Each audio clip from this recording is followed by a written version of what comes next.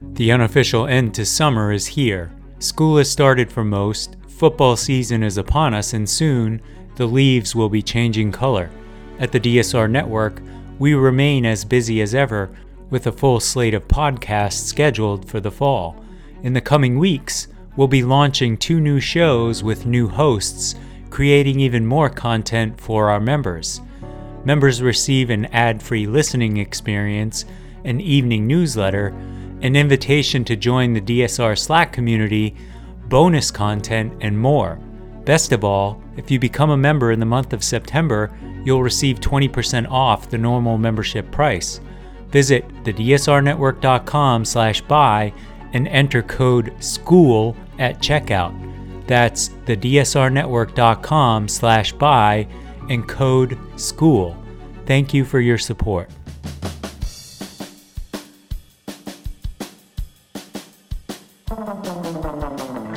Welcome to The Secret Life of Cookies, where we try to solve the world's problems through the miracle of carbohydrates, one recipe at a time, with host Marissa Rothkopf and her dog, Bosco.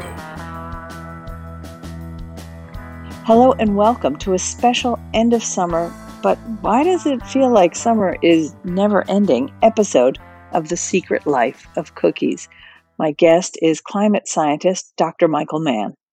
Before you turn off the podcast and hide under the bed like I like to, because the reality of climate change concerns you too much, please give my conversation with Dr. Mann a listen.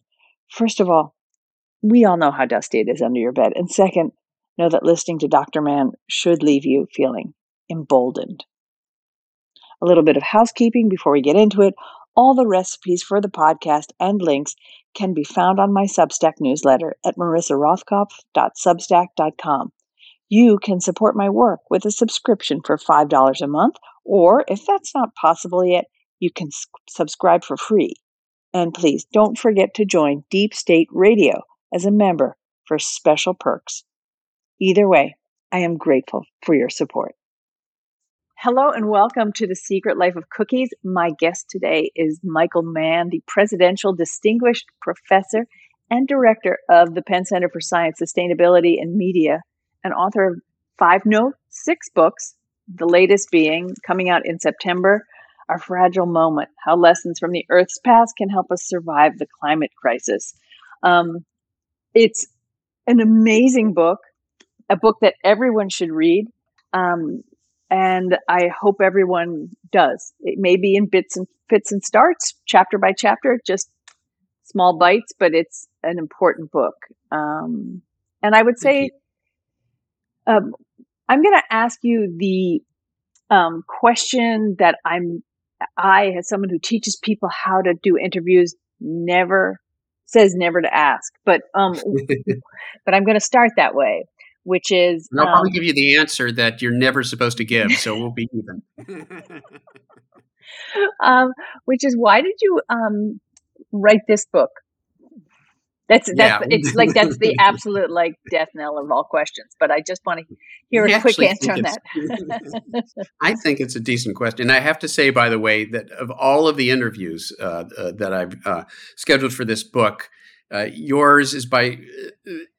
The title of your podcast is by far the most tantalizing, and I'm looking forward to hearing more about what's behind that. But I realize that that's not the topic of our conversation today. We'll get there in a second when I transition to a different question. But tell me, just quickly, how did this? I know why this book came about because I know what's going on in the world. But why this topic right now about doom and gloom? Yeah. So, my last book was sort of about that in a sense, but it was really about the politics of the climate crisis, the politics of climate denialism. But as we evolve past denial, because you can't be alive today watching the news or reading the newspaper and credibly deny what's happening. We can all see it. And so denial isn't credible anymore. And yet, we never thought that the fossil fuel companies and those promoting them would just roll over, would just lie down. They're not doing that. They've moved to other tactics. And it includes delay and division and distraction, deflection, all those D words. And one of those D words is doom or despair mongering. Ironically, because if they can convince us it's too late to do anything now, it potentially leads us down that same path of inaction as outright denial, right? And what's so pernicious about that is they're really targeting and weaponizing well-intentioned people who would otherwise be on the front lines, but trying to convince them that there's no purpose to that. There's no hope, and there's no reason to do anything other than to enjoy it, enjoy the ship while it goes down. And just to finish the point, because I can already see you've got follow-up questions, and so I realized that paleoclimate, something I hold very dearly. It was sort of my bread and butter as a young scientist.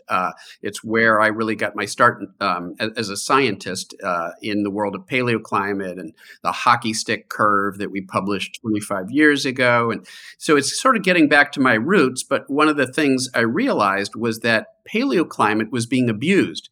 It was being misrepresented, and not just by the climate deniers who have misrepresented climate, data and climate science for years, but by doomers who will point to past extinctions, for example, and say, this is what's happening today, and there's nothing we can do to stop it.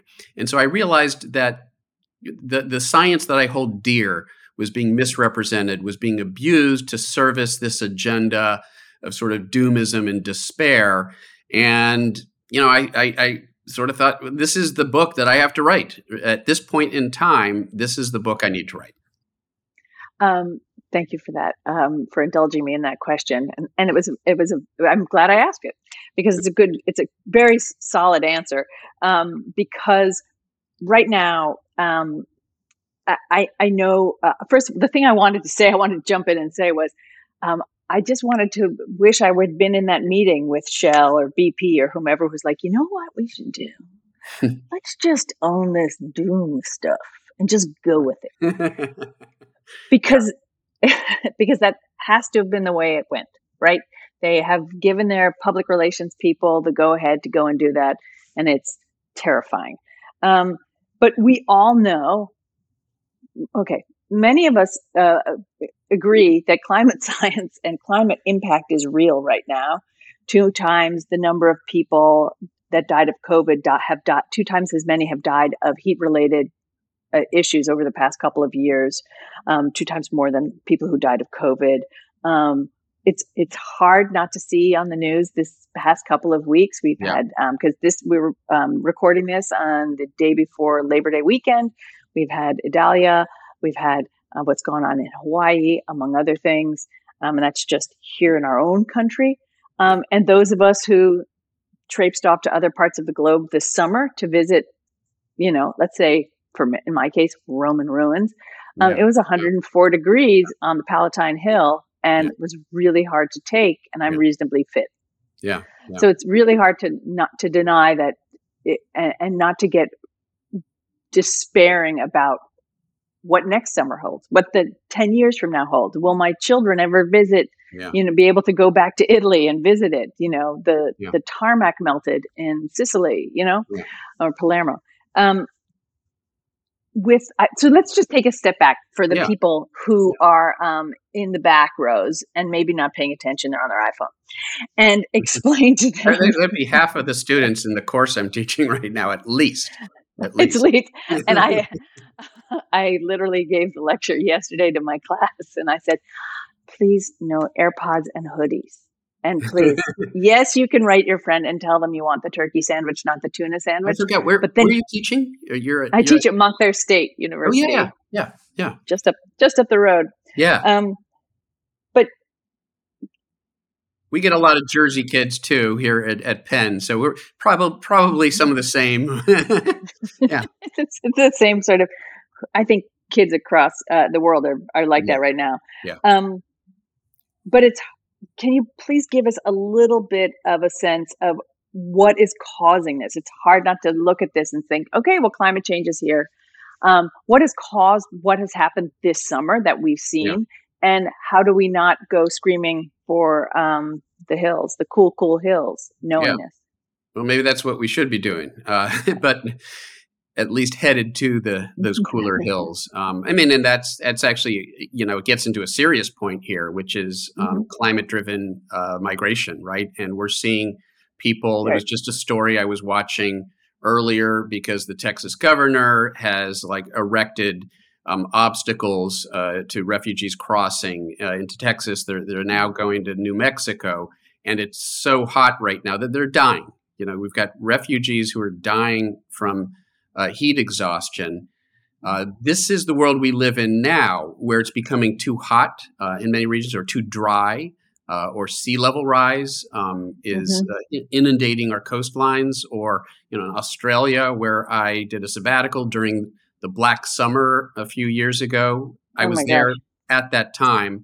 And and people literally, there are areas where you can't safely live anymore because of the devastating wildfires that threaten a larger and larger part of that continent. So, I mean, we have people who are being driven from their homes by climate-related, heat and extreme weather events and coastal inundation, and that's leading to conflict, right? Because you've got less livable land, less habitable, land, a larger global population, less food, less water, again, because of the stresses being brought by the climate crisis. And so it's this sort of perfect storm of security and conflict, a security and conflict disaster that is unfolding. And if we continue down this road, an apocalyptic future is not only possible, it's essentially ensured. That is a possible future. We're at that juncture right now where we can avoid that. We're seeing we're starting to see those devastating consequences, but we're not yet committed to, a literally a world where human civilization is not possible. That's possible if we continue down the road. Right. And I think you make a clear point in your book that societal breakdown is possible, but that right now, like you said, we're on the crux of change. And you do offer up some hope that perhaps, which contrasts, say, to, like, I listened to the woman who's in charge of like Florida for FEMA, and she said, it used to be that our jobs were focused on a couple of key points during the year, Yeah. and now my job is year round, Yeah. Oh, yeah. of taking care of the problems that occur because of climate change. Oh, absolutely. So, And while we're dealing with a landfalling hurricane in Florida, we've got wildfires out, in the western U.S. So we have these multiple disasters now that are right. spreading our disaster relief infrastructure thinner and thinner. And statistically, the areas Mm. affected by like a heat dome are expanding like by 25% each and Sure. every time. So those of us who feel sort of happy and safe here in our beautiful New Jersey suburb, I don't know really why, if we all should feel safe anywhere. No, Am no, I there's no being place that's safe. When you look at, I mean, you're not that far away from, the Philadelphia area where I live.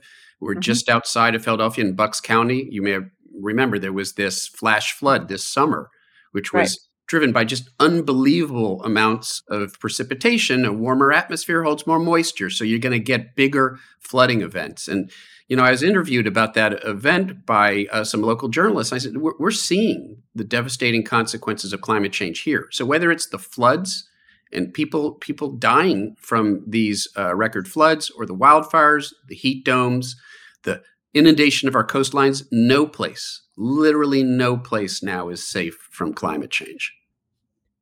Except maybe my kitchen island, she said in a really poor segue. Before before we started this podcast, you said this is sort of an intriguing sounding podcast name, and the truth is, The Secret Life of Cookies does deal with baking, but it started as a means of sort of self-soothing while talking about Yeah. really, really dire events in the world, because it started at the height of COVID, and Trump doing his crazy dance on Well, I'm a January little 6th. disappointed, frankly, because I really did think we were going to be talking about cookies.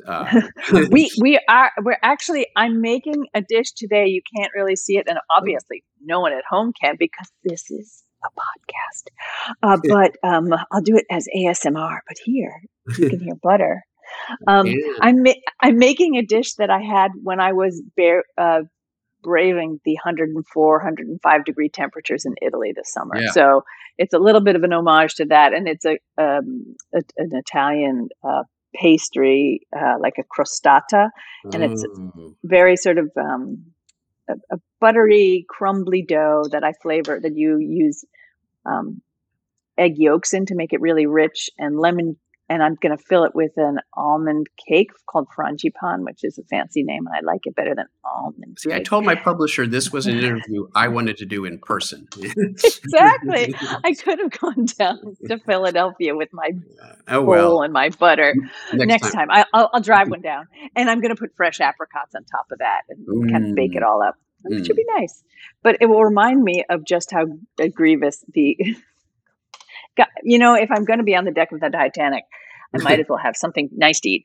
But your point, you have offer up a hopefulish view of this, which I have a hard time getting my head around because I see a lot of climate change deniers out there.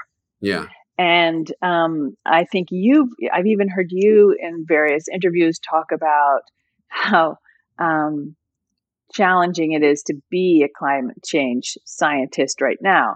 How do we convince more people, or will that help to convince more people that climate change is real? Is there a path yeah. Well, to yeah. helping people get there? So here's the thing, and this will be a surprise to you. I think this is a surprise to everyone. If there are people, there are polling organizations, there are public opinion specialists in the academic world who have been doing consistent public survey work, monitoring public opinion about climate change, particularly the group at George Mason and Yale. They've done, for a number of years now, consistent polling looking at public opinion, and they sort of classify it into different categories. It's called the Six Americas because there's six categories all the way from dismissives to the alarmed. And so the question is, well, what percentage of the American population is in that dismissive camp? And that's, dismissive, that would be the uncle at Thanksgiving who goes out of his way to, tell you about the latest Fox News segment he saw demonstrating that climate is a hoax. People go out of their way to sort of promote climate denialism. It's only like 9 to 10% of the public.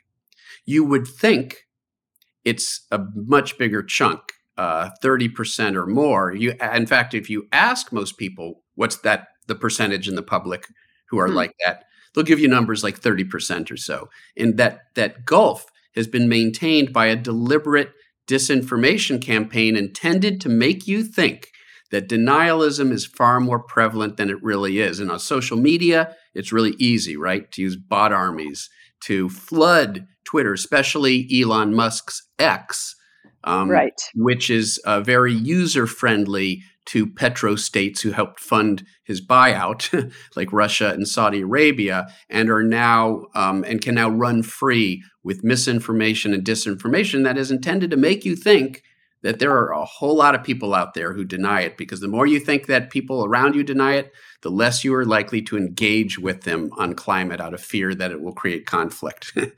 That's a big part of what's going on. It's an enormous part. I think it should be the part that's reported more than anything. Absolutely. I studied the First World War in graduate school. That was my focus on the popular culture and media, and a lot of what I was talking about was propaganda. Yeah. And I don't think General Kitchener, the father of propaganda during the First World War, could have imagined the idea that there are robots, literally, remarkable. that are out there on behalf of petrodollars, spent by, paid by petrodollars, It sounds like we're funding. living in a dystopian novel, a future sort of, but it's here. This is the world we live in now. And with AI, with with large language models and AI driven chatbots, Right. we're in, certainly it's a brave new world we find ourselves in. Uh, it's very scary too. And you go back. You also, I think this week you also talked about Vivek Oh yeah. Ramaswamy's little post. You My was it you? first semester roommate at UC Berkeley was a Vivek, so it really troubles me. He was a great guy. He's still a good Right. friend of mine. His name is being sullied by this other Vivek now. He's penetrated our yeah. So that's part of his shtick too, right? One of the things I did see though was a study by the Pew Research that came out in the beginning of August Yeah. that I found heartening, in that it showed, obviously, like if we're going to look at like across political divides, even though occasionally I do get letters from people, including one today saying, "We just like your recipes. Please stop being so snarky about politics." Well, Yeah. I'm not being snarky about politics. We all have to be concerned about this. And that's what comes when you subscribe to my recipes. I'm sorry. Just comes with it. That the Democrats, by and large, across the spectrum, and I'm completely, like distilling this down to the most basic, Yeah. are very much like, yes, climate change is real and we need to do something about it. Yeah. And we think the government should invest in renewable energy sources, et cetera, et cetera. Yeah. And the Republicans, and this is where the hopeful surprise came to me, was it's a small number of Republicans, and most of them are over the age of 65, who are like, you know what, we should invest more money in coal and, Right. oil. Yeah. And it's Republicans under the age of 30. That's right. There are some, but there are Republicans under the age of 30 who believe that climate change is real. Absolutely. Yeah. I mean, and you even saw that at the debate when Vivek Ramaswamy went down that sort of denialist frame. He was very careful in the way he didn't literally call climate change a hoax. He said it was the climate agenda. It was sort of weasel words that he put in there for plausible deniability. No, I didn't deny that it's real. But we know what he meant, what he was trying to communicate. But he was booed by that audience for his statements. It was an audience of independents, young, voters, including young Republicans, are not with him. They are, not going to buy into that sort of framing, and the Republican Party is going to continue to lose younger voters if they continue down this road. And so there is, a grain. There is a sliver of good news there, in that if this is the direction they want to go, they're going to be losing elections. Now, they still have, we've got a Supreme Court that has been weaponized against climate action, and it's going to take many years to turn that ship around. And so there's some permanent damage that's already been done. But if they continue to lose elections, then that's good for the standpoint of climate policy. So you do offer this hopeful-ish view of our possible future based on the past history of Earth. Yeah. But I look at the past 200 years or so of industrialization and the use of oil and fossil fuels and carbon emitting fuels. And I don't know how we can even compare that to anything that happened in our past. So how do we make that leap in our mind? Yeah. And there is this, and if I would say there's a recurring theme in the book of this sort of tussle between elements of fragility and resilience, because you can find examples of both in the paleoclimate record. And so it's a cautionary tale.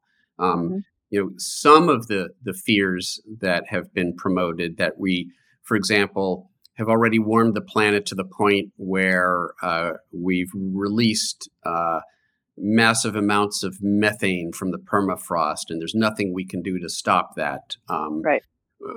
What I show, and often the argument is made that, well, because we have examples of that having happened in the past, like the end Permian extinction, sometimes called the Great Dying. Mm-hmm. And so what I show is that that's not what happened back then. It's not what's happening right now. And these scenarios of like runaway warming from massive amounts of methane, it's not supported by the past climate record, and it's not supported by the measurements that we're making today. The truth is bad enough is another recurring theme. And the truth is that we are putting carbon into the atmosphere through fossil fuel burning at a faster rate than has ever happened in the past. And Right. so there isn't a perfect analog when it comes to what we're doing today. And so there are some things that we can rule out and, say that worst case scenario that's just not objectively supported by the evidence, by the data. Mm-hmm. But there's some pretty bad scenarios that are supported by the data. Again, if we continue down this road, if we don't reduce our carbon emissions pretty dramatically over the next 10 years, then we'll warm the planet. We start to get into that range of more than 3 degrees Fahrenheit warming of the planet. And then we really will start to see some irreversible impacts and things that are far worse than anything we've seen so far. And so what I say is we're not going to avoid dangerous climate change because it's already here. If you're in Maui, it's already here. If you're in Canada, where those wildfires have been burning all summer, it's already here. If you lost, loved ones in the floods that took place here in my home state of Pennsylvania, it's already here. So we're already seeing dangerous and deadly climate impacts, and it's a question of how bad are we willing to let it get. We can prevent the worst, but we can't prevent the damage because it's already occurred. So when you crawl into bed at night, I assume you sleep. Very little these days. You're very busy, but how do you lull yourself to sleep when you have all of this running around your head? And it sounds like a kind of flippant question, but the truth is, I have kids who are permanently worried about climate change, who will make themselves flippant comments about, well, that doesn't matter because climate change is here. And these aren't kids who, aren't going to try and do something about it. They still are, but they feel like their future is doomed. So how do we get to sleep? Yeah, well, I count sheep. I count petrochemical dollars. Well, sheep are white and they're reflective. And so if we had a planet covered mostly in sheep, it would literally cool the planet back down. And so it shows that I'm always thinking of, creative ways of solving the climate crisis, even when I'm trying to get to sleep. But no, I would have a difficult time sleeping if I'd come to the conclusion that it's too late, that we can't do anything, because then there would be no purpose to what I do every day, which is getting out there and trying to explain to people why there is still an opportunity to act.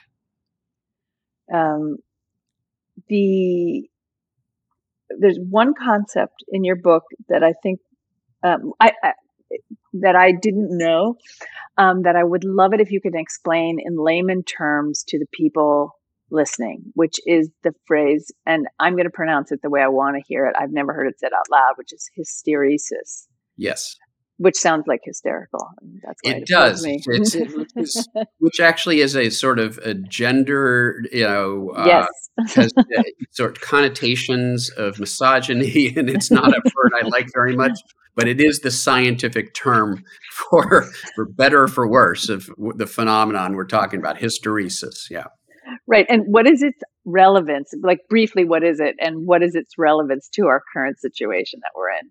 So the example I like to use, because I think we've all encountered this, like, those shower faucets and you're trying to get the temperature just right and you can't do it because like you turn it in one direction and then it gets too hot. You turn in the other direction and it's like not turning the same way. So so the temperature that you arrive at doesn't correspond to any unique position of the knob. It depends on which direction you're coming from. Are you turning it up or turning it down? Right. That's an example of hysteresis.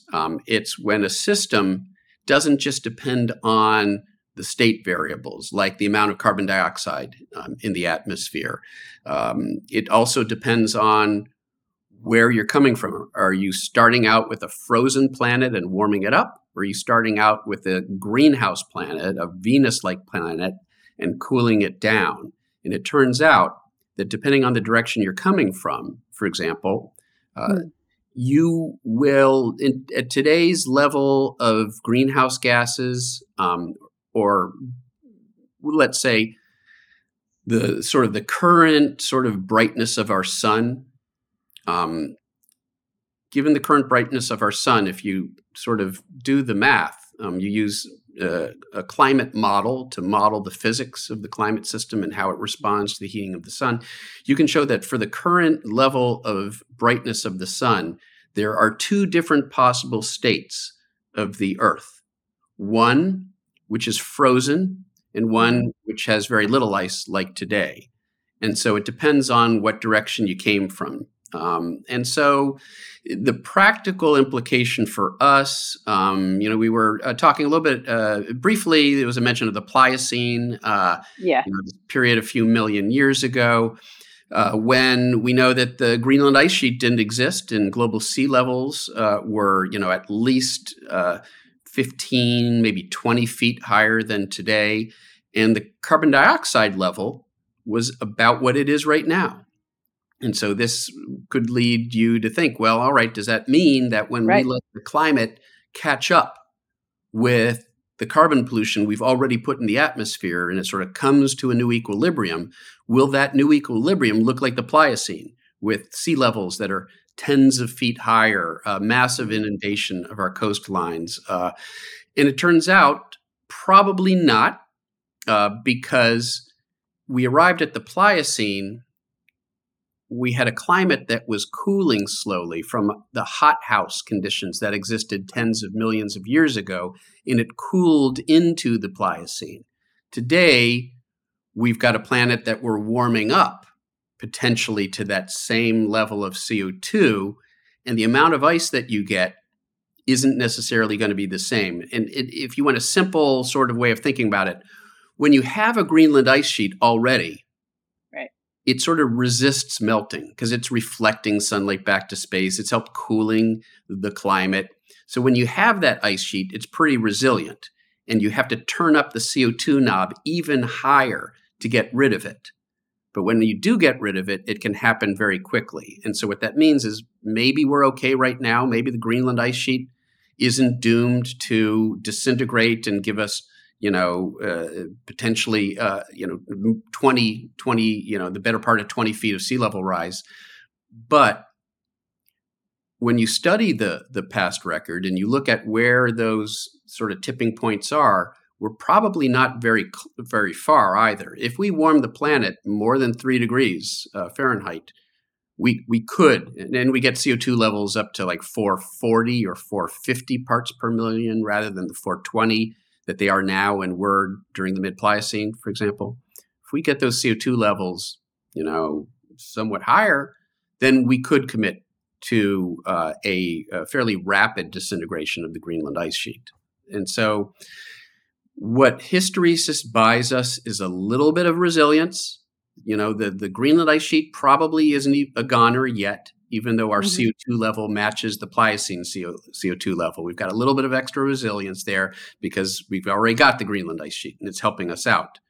But the models tell us if we warm the planet, another half degree or more beyond at, 1.5 Celsius, 3 degree Fahrenheit, if we warm it more than 4 Fahrenheit, we could see that happen. So a little bit of good news, but also some bad news. We've got a margin of error, but it's not a big margin of error. Okay. Thank you for explaining that. Now I do understand it much better now, and I hope other people out there as well kind of start to understand what the balance is there. One question, just a little question before we leave, or actually I have two questions. One's but I'll leave that for last. The question is, I don't have petrochemical dollars. I get one vote. I know I can, encourage lots of youth to vote. Yeah. But all of that takes a lot of time. And I Yeah. feel a lot of us are sort of beginning to pant a little bit about how near all of this is. What can little old me do? I've got a Supreme Court that really doesn't, Yeah. have a care of what I have to say. Yeah. And Shell, who just yesterday were like, carbon offsets, we're not going to do anything. We've decided to shelve them. Not that I've ever believed much in carbon offsets, but how can I compete with that? Yeah, I mean, I think you're doing all the things that a person could be doing, right? And you're sharing this conversation with your listeners, and you're helping get the word out. And so we all are doing what we can using whatever tools or opportunities or platforms that we have, and that's the way it works. We all have to do what we can. Now, what we can take some solace from is the fact that if you look at the physics, if you just take the physics of the climate, it does not dictate that it's too late to keep the planet below those catastrophic levels of warming. The technology that exists today doesn't tell us that it's too late. We've got the technology to decarbonize our economy on the time scale necessary. I talk a little bit about the studies that have been done in the book. And so the obstacles aren't physical, they're not technological. They are, and you've put your finger on it, they're political at this point. But political obstacles can be overcome. So we know what our challenge is. Our challenge is to not give up, is to hold the feet to the fire of the bad actors and the bought out politicians, use our voice, use our vote to do everything we can to, because individual action, alone isn't going to solve this problem. But when we work together, when lots of individuals act and we get collective action, that has real consequences. And we've seen that. We even saw in the midterm election, the youth vote was up because they've taken notice. They understand that it's their future that's on the line here, and they're starting to turn out and vote. And if we can continue to get young folks to be engaged and to get out there and use their voice and use their vote, we can do it. I'm absolutely convinced that we can. That is a very hopeful note and very nicely said. I think it's important to remember what you said there in the middle, which is we have, as they used to say about them, like Bionic Man, we have the technology. Right. To make the world's first, what did he had an eye and then one of his legs. But then there was like Lindsay Wagner, and she had the ear. She had the ear. And like if you put them together and made a bionic baby, it would be perfect but alas, it never happened. They never got together. They never did. It was sad because they could have probably saved the planet right then and there. Exactly. I'm glad we've taken this down to a important cultural moment in our lives. Really distilled it down. I mean, is there anything more important in the history of modern American culture than the $6 million? Beep. Yeah, no, with nothing. inflation, he'd be like the 70 million, 100, maybe, I don't know, $200 million man, maybe. Probably, yeah. But still not as rich as Elon Musk. Possibly, and definitely not as rich as Donald Trump. Just one possible. I thank you so much for being here. First of all, the same to you. We add on a bonus portion of this, and I have one one question to you that popped up, which was, you said that being a climate scientist is really hard, and as far as I'm concerned, I'm sure you must get it coming and going from people. But being a public health scientist right now is worse. Why did you say that? Some of my best friends actually are, Peter Hotez is a good friend of mine, and he has been vilified for the public health messaging that he's been doing.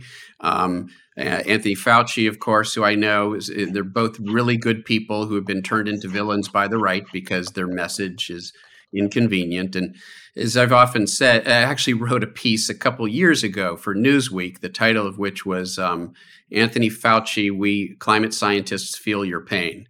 Because we've been there. We saw it coming. Right. It's just what's so remarkable is to see how it played out on such the sort of disinformation campaign and the evolution from, denying the problem to denying the solutions to the problem, rather than playing out over decades as it did with climate. It literally played out like over a year. And so we Yeah. saw it on this incredibly accelerated time frame. But the bottom line is the weaponization of the ignorance about the views of scientists and elites for the purpose of maintaining this rabble that can allow, the Republican Party to continue to win elections and keep, the wealth in the hands of the small number, the handful of plutocrats who are basically running the show. Absolutely. And I think one of my biggest takeaways from this conversation, okay, I have many takeaways, but one of the biggest is a reminder to everyone that so much of what we are seeing and hearing and believing in comes, even if it's that climate change is being denied by millions and millions of people, is not necessarily true. This is propaganda delivered to us by bots, and then spread around from there. Bots, because both would be right. Did you say both of them? But not Vox. Vox is actually quite good. So Vox is very good, and it's a very unfortunate Vox. It's a massively confusing. Yeah, I wouldn't necessarily give them that title, but hopefully Vox will win over Fox in the end. And so we leave on a giggle, because really that's the best thing we have, and to make sure that everyone votes. From Hogan's Heroes or something. I don't know. I'm trying to, or like no, it was more like the Red Skull of Captain America. I don't. Yes. I'm trying to. You brought sort of a few different elements mixed. I just try and make it, understandable for people of my low cultural background. But I thank you so much. I'm sorry I can't share this crostata with you, but I thank you. Well, for sharing. Let's do it again sometime, and I would love to share in the crostata then, or whatever you're baking. I'll bake whatever you want. I have a feeling another good book is in you, because there are 5 that precede this one. I really, really, really encourage people, maybe people who don't even necessarily pick up books that are sort of science forward. This book is beautifully written, so everyone can understand it. And, I hope it's used in colleges everywhere. Well, thank you so much. It really means a lot. Thank you so much, and keep up the good work, as we say. You too. I look forward to staying in touch.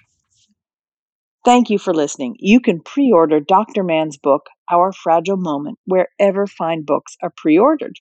And I highly recommend following him on the social media platform formerly known as Twitter, where his tweets are full of science and a touch of snark. You can find me at marissarothkopf.substack.com or Marissa Rothkopf Eats, or however I pronounce my name incorrectly, but it's Marissa Rothkopf Eats on Instagram.